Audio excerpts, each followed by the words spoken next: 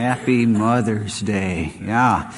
We've been in our series in John 17, but we're taking a bit of a hiatus today. We weren't going to, but we're going to come back to that. Don't worry. But Mother's Day, big day.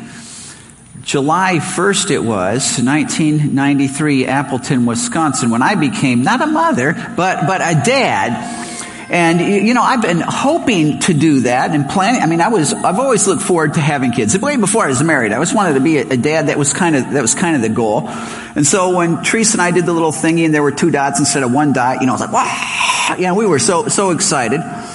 And so as we're leading up to the big day, I'm packed, all the stuff packed up like 6 weeks before we're supposed to go, just in case. We got baby books and we got video cameras and tripods, and this was before the digital craze, so we got all this extra film thrown in there and clothes and different color clothes just in case, because you never really know. We had to set all this stuff. We need like an 18-wheeler to get to the hospital, but we were all set. We were ready to go.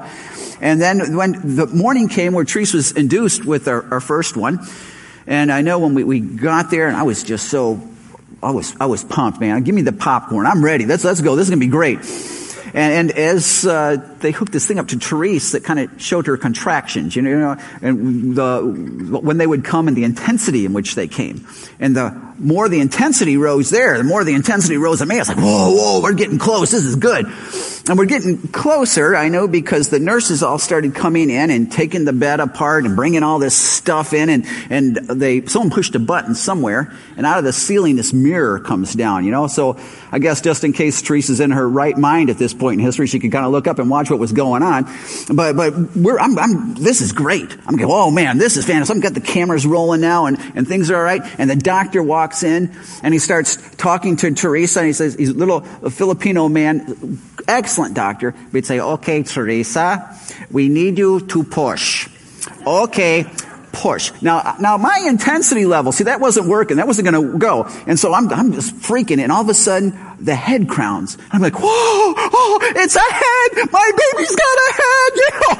Wow, this is great. And the doctor's, Teresa, push. And I'm like, push, come on, the head. Oh, this is great. Check it, look at the mirror. Wow. So I'm just screaming, push. And all of a sudden, Teresa, she gets this distorted look on her face. And you hear, shut up! And the nurses, the doctor, and you had that little monitor on her, the baby's heart. Well, shortly after that, we had a baby, and I was the dad. Yay, I was the dad. And it didn't take me too long down the road before I started going, oh, baby, what have I gotten myself into? Oh, man, no going back now. And it's fascinating because when you think about the parent deal, you realize that there's no dress rehearsal for this, right? when it happens, it is there, and it's no gimmies, do it over type thing. It's happening. The lights are on, the curtain is pulled, and it's going. And when they're little, you think there's all kinds of grains of sand. We got plenty of time. But the grains just keep on falling. And sooner or later, they're gonna be out. And how you did is going to make a world of difference. And so let me ask parents of young children, how are you doing? Now I'm not asking, are you sincere? Or do you love the child? Or will you sacrifice for the child? Of course. But are you parenting with skill? The word that Scripture uses for this is chokmah. You gotta love the word. You gotta gut the throat thing going, chokmah. Okay? It means wisdom. And skill, it's a key word in the book of Proverbs. And we're gonna be doing a series in the fall on Proverbs. But the skill is word, wisdom. It's not a word that's used for somebody who's good at what they do. It's a word that's used for someone who's really good at what they do. It's somebody that you look at them and you go, whatever they're doing, whether they're LeBron or whatever, you look at them and you go, I'm sure they've worked hard and they've practiced and they've read up and all those things, but there's a gift there. There's just a something that was just kind of, God just kind of gifted. And with parenting, same thing. parenting and wisdom, skill, you would look at such a parent, you'd go, that's just like a gift there thing.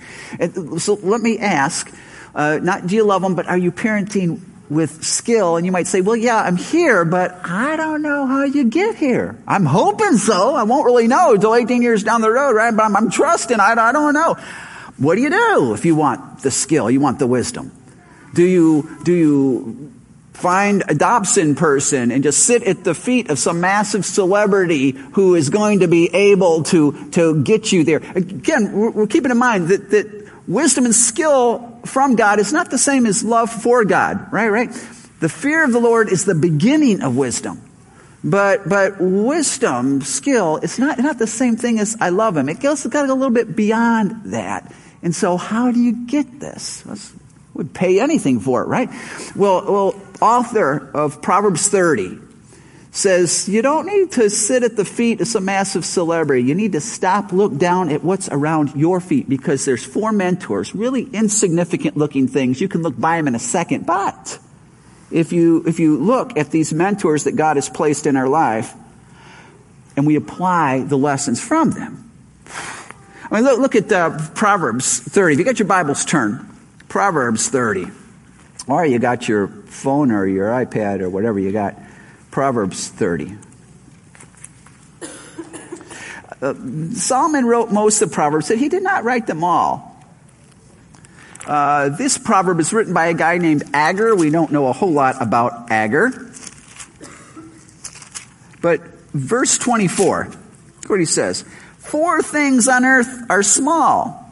That doesn't just mean little, though it means little. Insignificant, right? That's where you're going to go. Easy to look over. But they are exceedingly wise. You know, there's no word in Hebrew for exceedingly.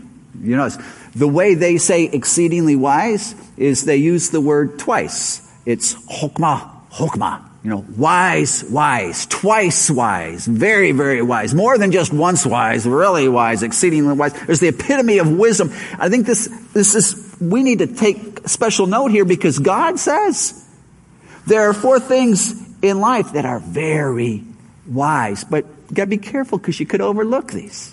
You got to overlook them.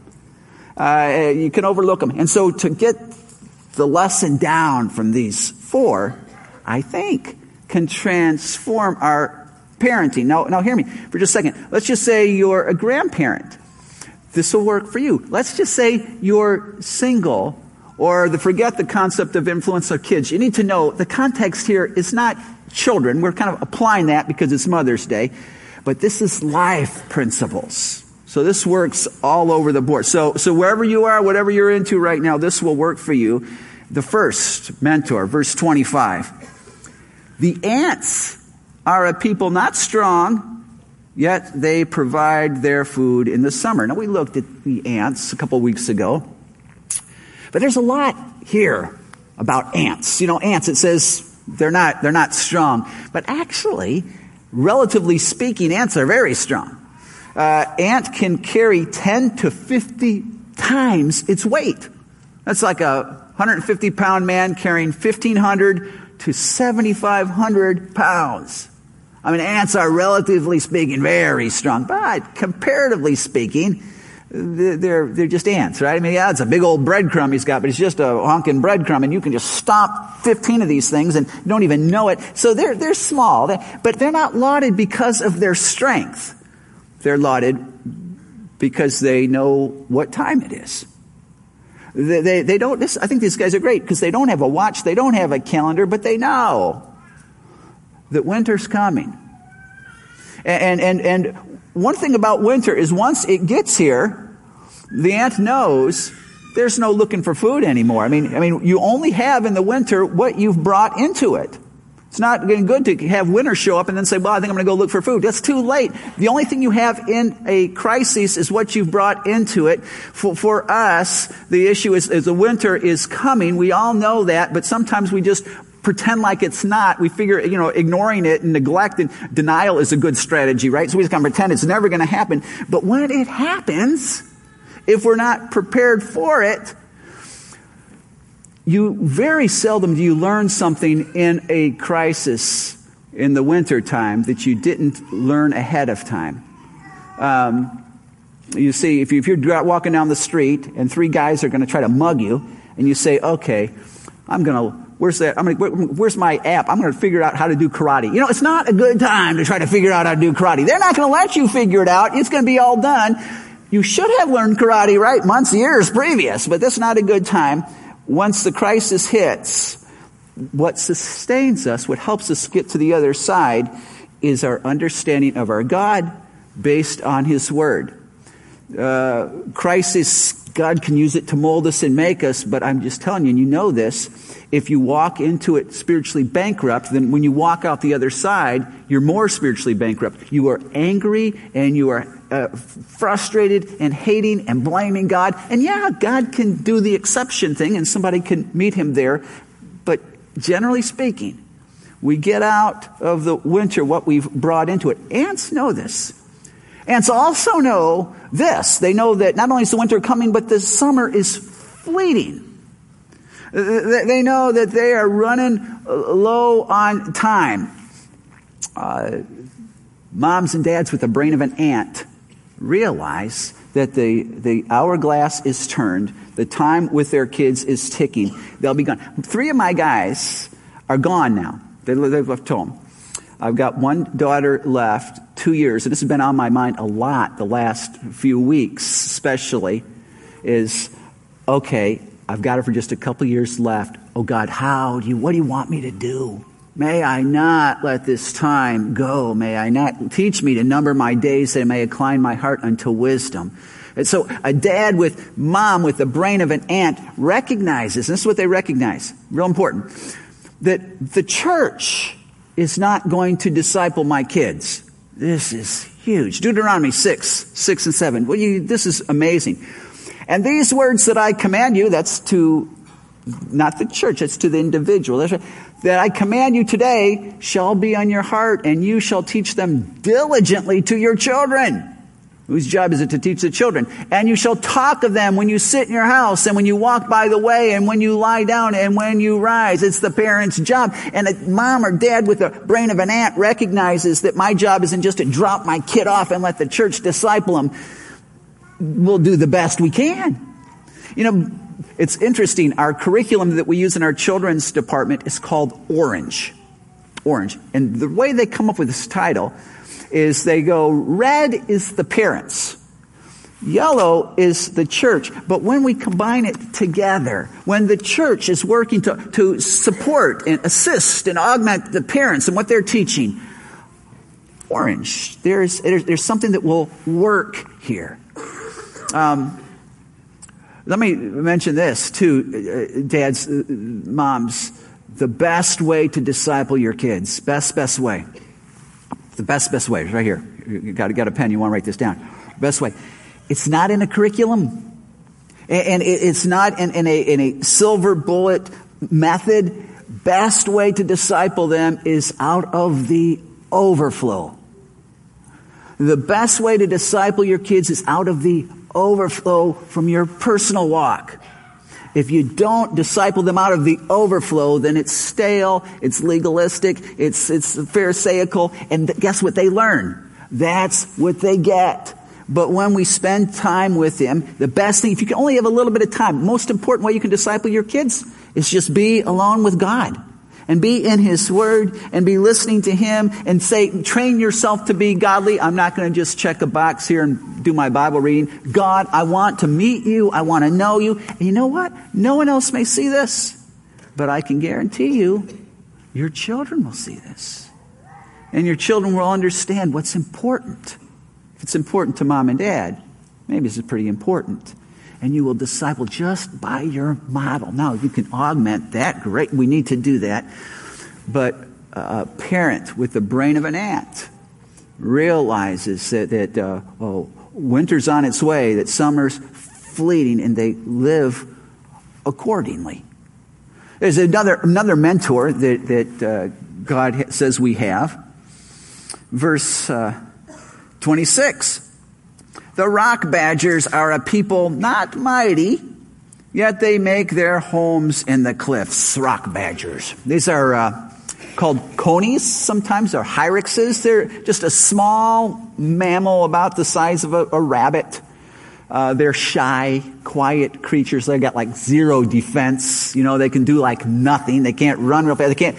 So they know, if we're going to survive here, man, we got to stay by the rocks. And when the mountain lion comes after us, they kind of shimmy their body down into the crevices where the thing can't get them. A person with the brain of a coney recognizes this. They recognize their weakness and God's security, God's strength, and what He provides, what He brings. He protects me. Now, just look at our need for the rock here. Psalm. There we go, 18:2. The Lord is my rock, my fortress, and my deliverer. My God is my rock, in whom I take refuge. My shield and the horn of my salvation, my stronghold. Next. He lifted me out of the slimy pit, out of the mud and mire. He set my feet on a rock. He gave me a firm place to stand. Next. From the ends of the earth, I call to you. I call as my heart grows faint. Lead me to the rock that is higher than I. And it's talking about the Israelites when they were in the desert. And Paul says, and they drank from the same spiritual drink, for they drank from the spiritual rock that accompanied them, and that rock was Christ. It's a metaphor that God likes for Himself. But here's the deal. Often, I grew up in the church. I'm kind of speaking from my experience. And don't claim me a heretic yet. Hear me out for a second. Theology is not the same thing as security, right? Theology of God is not the same thing as security in God. We go to our Bible studies. I've been to a ton of Bible studies. Taught 1 million Bible studies. And often, theology is the sign. It's like, rock 20 miles. It's the sign. But often the Bible studies become us talking about the sign, us debating the sign. It says rock 20 miles, but I think it's actually 20.1 miles. In the Hebrew, it says rock 20.3 miles, actually. And so it says, well, I don't know about that. When back in the day, the road to the rock was just, it was hard, it was windy, but today it's all paved. And someone else, when there's the sign has got a different color on the other side. I wonder what that means. And we talk about the sign, the rock, the theology. And then we leave. And we come back next week for our next Bible study. You know what we do? We talk and we debate all about the sign. It's a nice sign. And we leave. And it goes on year after year after year.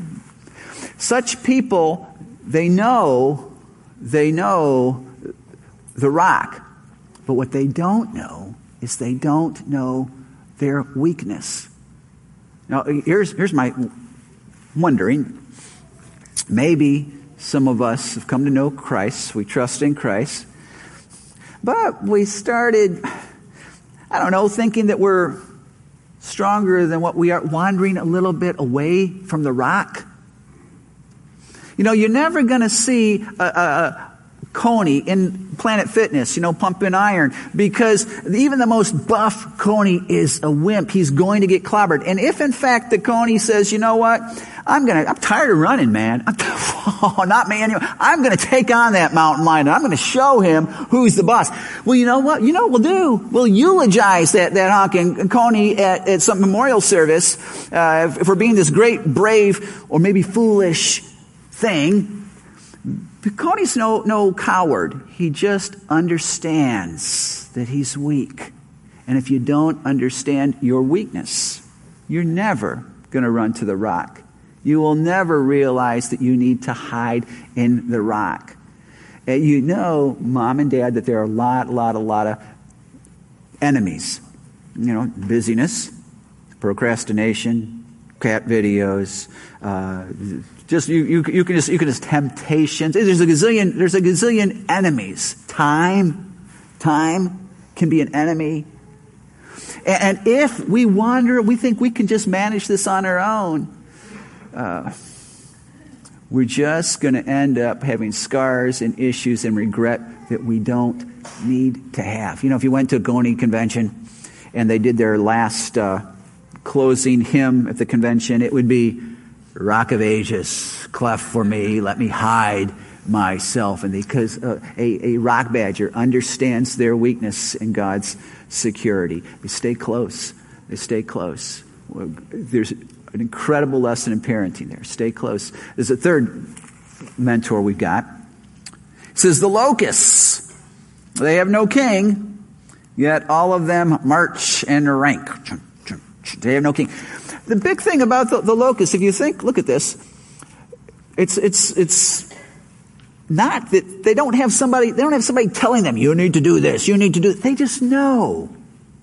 And when God looks at these locusts who just know that their survival is based on community, God says, extremely wise. I mean, one stupid grasshopper, right? He's not going to give you a whole lot of trouble. But you put a bunch of those guys together, and you got some issues, right? You have some issues. 2000, I think, locust plague. 2000. I mean, this is like modern day stuff. This wasn't just a long time ago. It was one of the 10 plagues. This goes beyond that. 2000, a locust plague hit Australia. Did almost $500 million in damage. In 88, 89, plague of locusts emerged over North Africa. Listen to this. North Africa, Middle East, and Asia, eventually impacting 1/5 of the land mass of the earth. 1875, this was in the States. There was a locust swarm from Minnesota to Texas. And it says this, I'm quoting from the National Center for Case Study, Teaching, and Science. It says, one eyewitness account of the interaction between homesteaders and the locusts comes from Laura Ingalls Wilder, author of the Little House on the Prairie series, which chronicles life in the mid-1880s on the Great Plains. In her book, On the Banks of Plum Creek, she describes the intensity of these locust swarms. She says, a cloud was over the sun. It was not like any cloud they had ever seen before. It was a cloud of something like snowflakes and thin and glittering. Light shone through each flickering particle. There was no wind. The grasses were still and the hot air didn't stir. But the edge of the cloud came across the sky faster than did the wind. The hair stood up on Jake's neck. All at once he made a frightful sound up at that cloud, a growl and a whine. Plunk. Something hit Laura's head and fell to the ground. She looked down and saw the largest grasshopper she'd ever seen. Well, the cloud was hailing grasshoppers. The cloud was grasshoppers. Their bodies hid the sun and made darkness. Their thin, large wings gleamed and glittered. The rasping whirling of their wings filled the whole air, and they hit the ground in the house with the noise of a hailstorm. And then look what it says. It says, the largest of the swarms covered a swath equal to the combined areas of Connecticut, Delaware, Maine, Maryland, Massachusetts, New Hampshire, New Jersey, New York, Pennsylvania, Rhode Island, and Vermont. That's a lot of grasshoppers, right? When they were done eating, $275 billion in damage done. If these guys by themselves, we used to catch them, and they couldn't do anything. Spit tobacco, we called it. Who knows what it really was? I don't want to know. But that was it. But you get this big of a group, and you've got some major trouble. Locusts understand the power of community. A parent with the brain of a locust realizes that their survival is dependent on community. I know Teresa and I, we especially when the kids were little, we were in lots of different groups, Growing Kids God's Way. We did lots of different stuff. And in all honesty, incredibly grateful. I wasn't exactly sure how to be a dad. I'm not so sure my bride knew a whole lot more than me. But when we went through this, it was like, okay, this gave us some stuff. When you're with others and you're saying, I don't know what I'm doing, you can use the collective wisdom, collective insight. You're saying, I think I'm screwing up my kids here. And they're saying, yeah, you probably are, but don't worry about it. They're resilient. Or you can say, I'm not sure what to do with this one. They'll say, well, here's something I tried. You've got a collective understanding. Okay, that's great. I should try that. Okay, I'll calm down. But when you're on your own, this is the reality. When we're on our own, doing parenting, doing anything, you might be a good mom or dad, but you're never going to be what you could have been. Hence, your kids will never get what they could have gotten. Over the years, I've had different groups that I was a part of. Today, I've got a guy in Texas that calls me every once in a while. I call him. I've got a friend here in town. He's not afraid to ask me anything.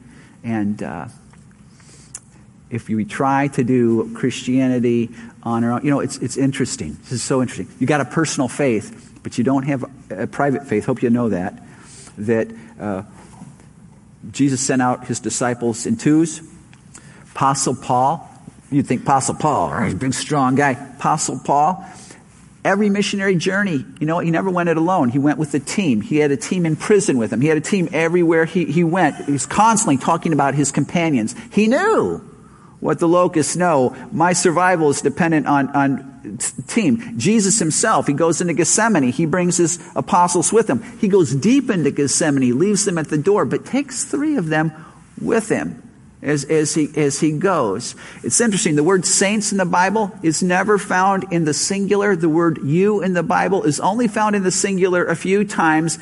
We've got a community because God knew from the beginning that our survival is dependent on our commitment to unity. Now, this is not an infomercial for our life groups or for our men's ministry or for our women's ministry, but I'm just telling you, this is why we have these things. Not because churches have these things and it's a cool thing to have, because it's in community that it's the best catalyst for growth. It's the best catalyst for being who God wants us to be. And when you see someone who understands community, parents who understand community, even though busy as who knows what, who's got time for that? God says, extremely wise. Extremely wise. There's a 4th mentor we've got here. He says, a lizard you can take in your hands, yet it's in the king's palaces. The lizard. This is a little lizard. This one looks pretty cute, doesn't he? He's got nice little stripes. But he's got that toe thing going on. And, when you want to grab, unless you're like in Florida where they're all over the place, you just don't really want to. Now, most lizards don't require a tranquilizer gun or nets. Very few of them have teeth. Very few of them are poisonous. Most lizards are itty-bitty things. Harmless. Insignificant things. You kind of grab it up, stare at it for a while, and then kind of throw it to the side and just keep going. Lizards are, if anything, disadvantaged, aren't they? I mean, just look at the way they look. He's not winning any beauty contest soon. Not too many people say, well, that's a good-looking lizard. Lizards are just kind of disadvantaged. In parenting, perhaps you feel incredibly disadvantaged. You know what? My home of origin, oh man, let me tell you about it. Not only that, I did some pretty stupid things in my past. And I got some things that haunt me. I'll never be able to do it well. I've got some scars from different things. I'm not going to be able to pull this off. I'm a lizard. But it's interesting. This lizard is lauded because he knows where to be. He ends up in king's palaces. He's got no royal blood, but he's in king's palaces. My dad, his background, very, very awful. It's just awful background. He went to be with the Lord in 99, but terrible upbringing. And I'm sure God was mentioned often in his house, but it was always as a swear word. And I remember going there as a little boy, all of his relatives, huge family, incredibly poor, and they would all sit around together, little kids and everybody, smoking or chewing tobacco, filthy language. They weren't trying, I don't think, to be crude. It's just what life was. My dad came out of that, didn't have a whole lot of good role models, spiritual upbringing. But I watched my dad when he came to know Christ. And it was amazing. If you're going to disciple someone out of the overflow, this is the picture. Because my dad didn't know how to disciple anybody, but I would watch my dad, who watched 3 or 4 hours of TV every night, sit there in his chair, but forget the TV. He read the Bible regularly. My dad would talk to us about the Bible, but not trying to come up with a lesson. It's just something God was teaching him. I watched my dad, little boy, I remember watching my dad in the car with some of these guys from work, sharing Christ with them. And I remember, I'm going to cry.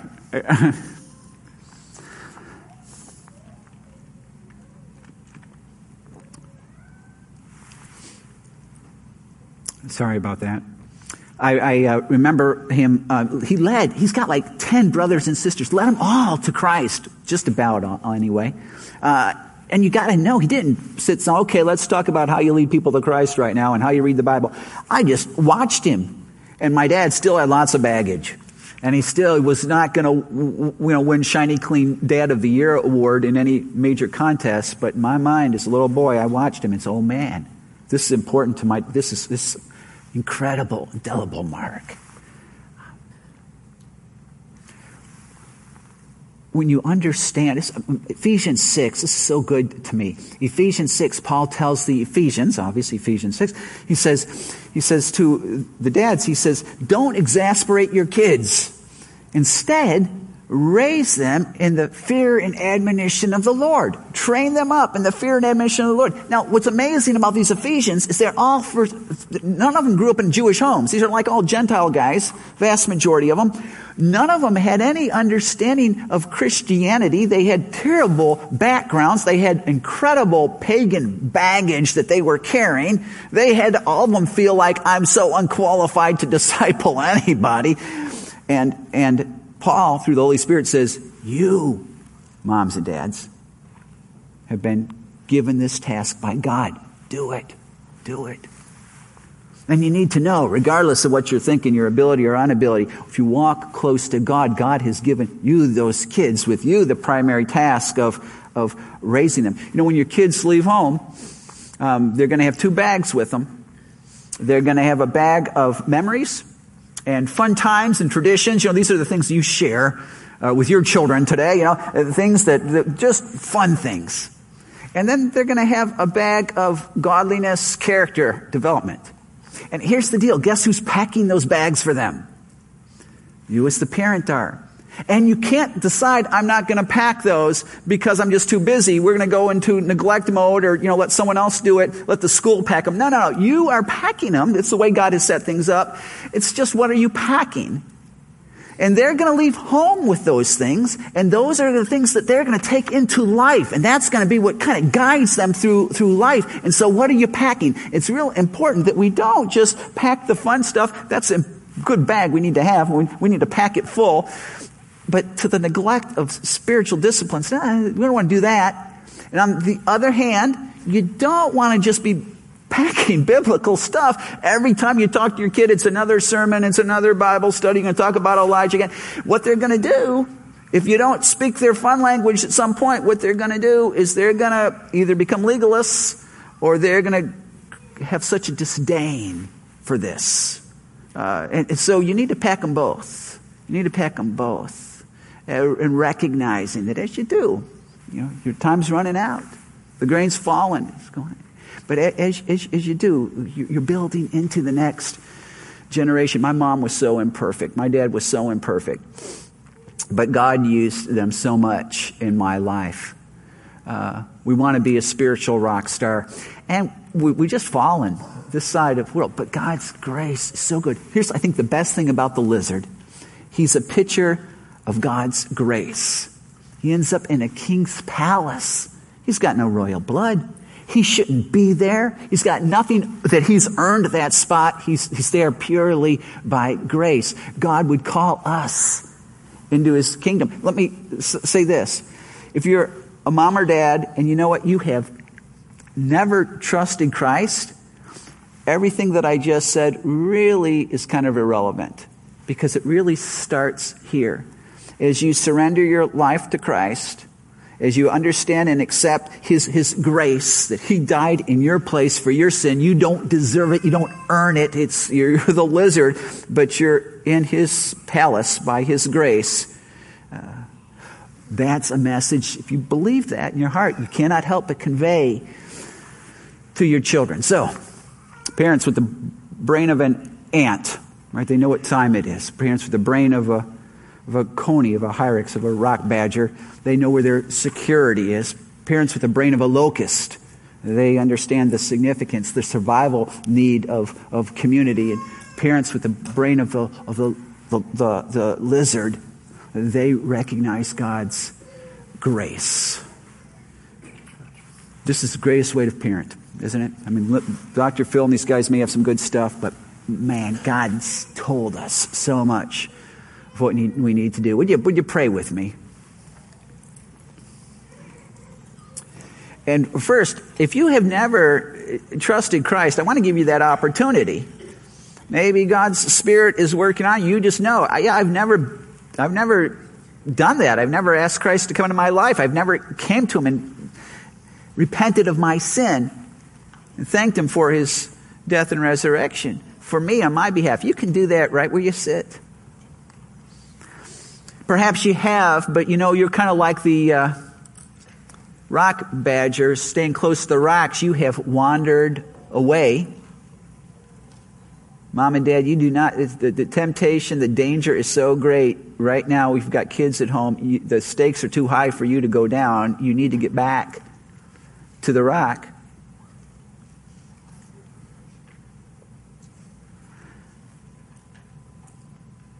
Lord, thank you that your grace is so good. It's so big that it even uses us. What amazing plan, Lord, that you, by your Spirit, would want to use us in pointing people to you, our own kids. We pray as a church for the young parents that you've given us as a body. Lord, would you protect them? Would you protect them from hell's attacks? Would you open their eyes, help them to see what they need to see, to understand your word in the busiest time of their life? May they see the significance of what you call them to. And Lord, we pray too, as we would worship you, as we give a little bit back of that which you've given to us, would you use it to strengthen them, to strengthen the message here and abroad, God, that there's so much more important in this world, what people are living for, and His name is Jesus. Would that go forth, we pray, in His name. Amen.